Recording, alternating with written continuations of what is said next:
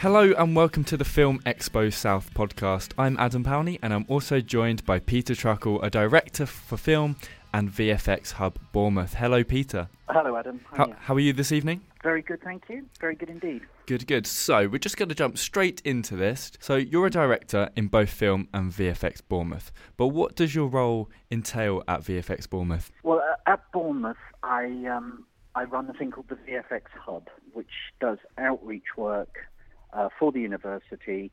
It involves working with DreamWorks, ILM, Pixar, Double Negative, MPC, all the big studios, and we get them to work with our students. They come and deliver lectures, they do master classes. We bring them in for our festival, which is called BFX, which is held in Bournemouth at the BIC every year. And that's just finished. We just wrapped that up 2 weeks ago. And how did this come about, working with Pixar? How did you get all these contacts?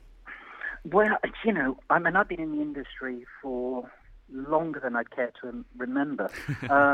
So I graduated in 1979. I did animation and film production in London in 1979. I then went on to work at a company called Filmfex, which was a very good company.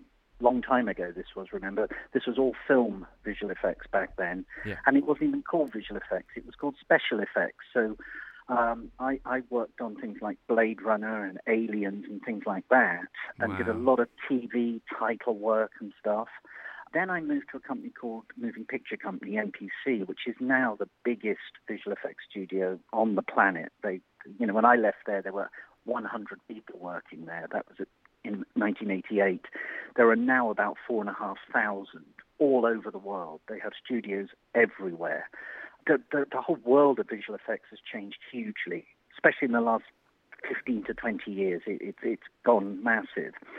But because I grew up in that industry, I have lots of friends, who now work all over the place. Whenever we need to make contact with a Pixar or a Disney or an Industrial Light and Magic, there is always someone we can reach out to. Amazing. And like you've just highlighted, it's a vastly increasing part of the film industry. But what's your thoughts on this? Is it going to keep increasing, or is it just going to level head itself? It's a great question. That's really the crux of where we are at the moment. I think it's going to continue for a while to expand. I mean, we at Bournemouth, we turn out 400 graduates a year. There are scores of other universities and film schools around the world turning out similar amounts. And these people keep getting jobs regularly. All our graduates are employed within about 3 months of leaving. That's the worst case. Most walk straight into jobs. I personally think that it will change slightly, maybe over the next 2, 3, 4 years. I think the way of working will change. I think a lot more people will become outworkers. I don't think you'll necessarily have the same massive studio power, because things are going to cloud-based, even licenses, virtual office space, all of that. So I think more people will be able to work differently.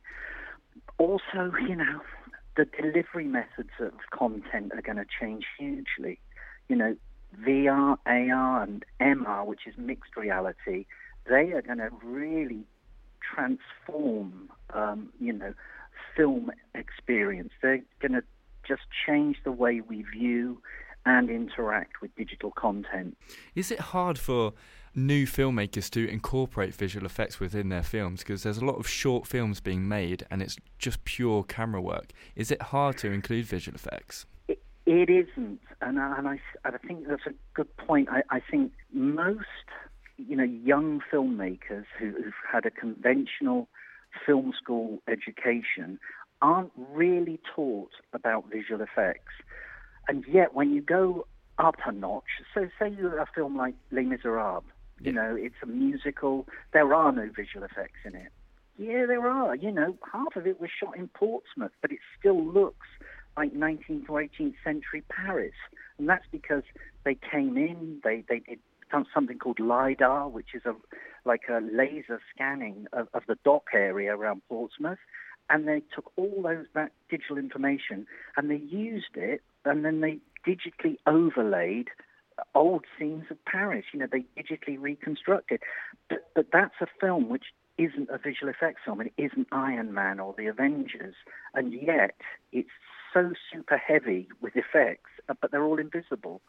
And I think that, it is a big thing that a lot of young filmmakers wouldn't anticipate needing visual effects. But honestly, you needn't be afraid of it. And as long as you talk to the right people in advance, you don't have to pay, thousands and thousands of pounds. You can do various good things for a good budget. You can really produce stunning stuff, and it doesn't need to be glossy CGI dragons or whatever. It can still, for me, the best stuff is the stuff that seamlessly helps tell the story. It has to be narrative driven.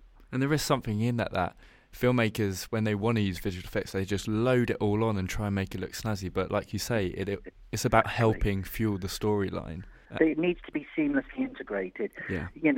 So many people will have maybe 10, 15 minutes of live action stuff, then cut to something done by a visual effects studio.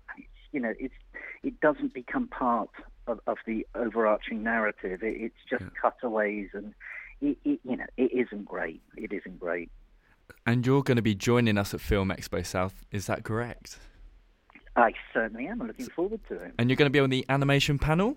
Animation visual effects. Yes. I think I'll be attending that one from this school. Cool. I'm getting excited myself. No, there is so much good stuff out there now.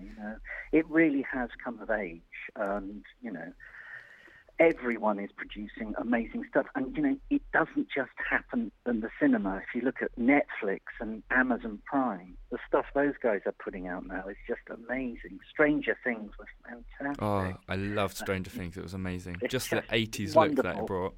It was brilliant. That was an homage to Spielberg, but done with a 2016 sort of sensibility. They used great digital effects. And I know you'll be spilling your knowledge on the panel at Film Expo South, but just for now, what advice could you give anyone looking to break into visual effects?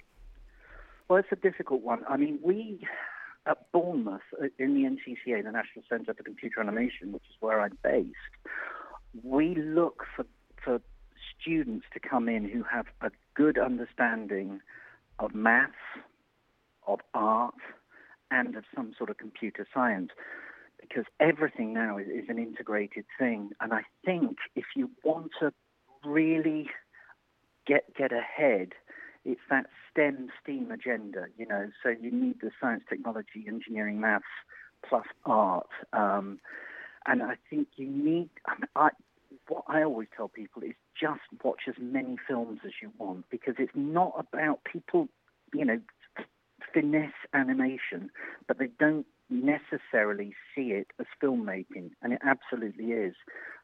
Amazing, thank you for that. So you can hear more at Film Expo South in February. For more information, head over to www.filmexposouth.co.uk. Thank you so much for joining me, Peter. Pleasure, Adam. And we'll speak to you at Film Expo South. Amazing. So this has been Film Expo South podcast. I've been Adam Powney, and thank you for joining us.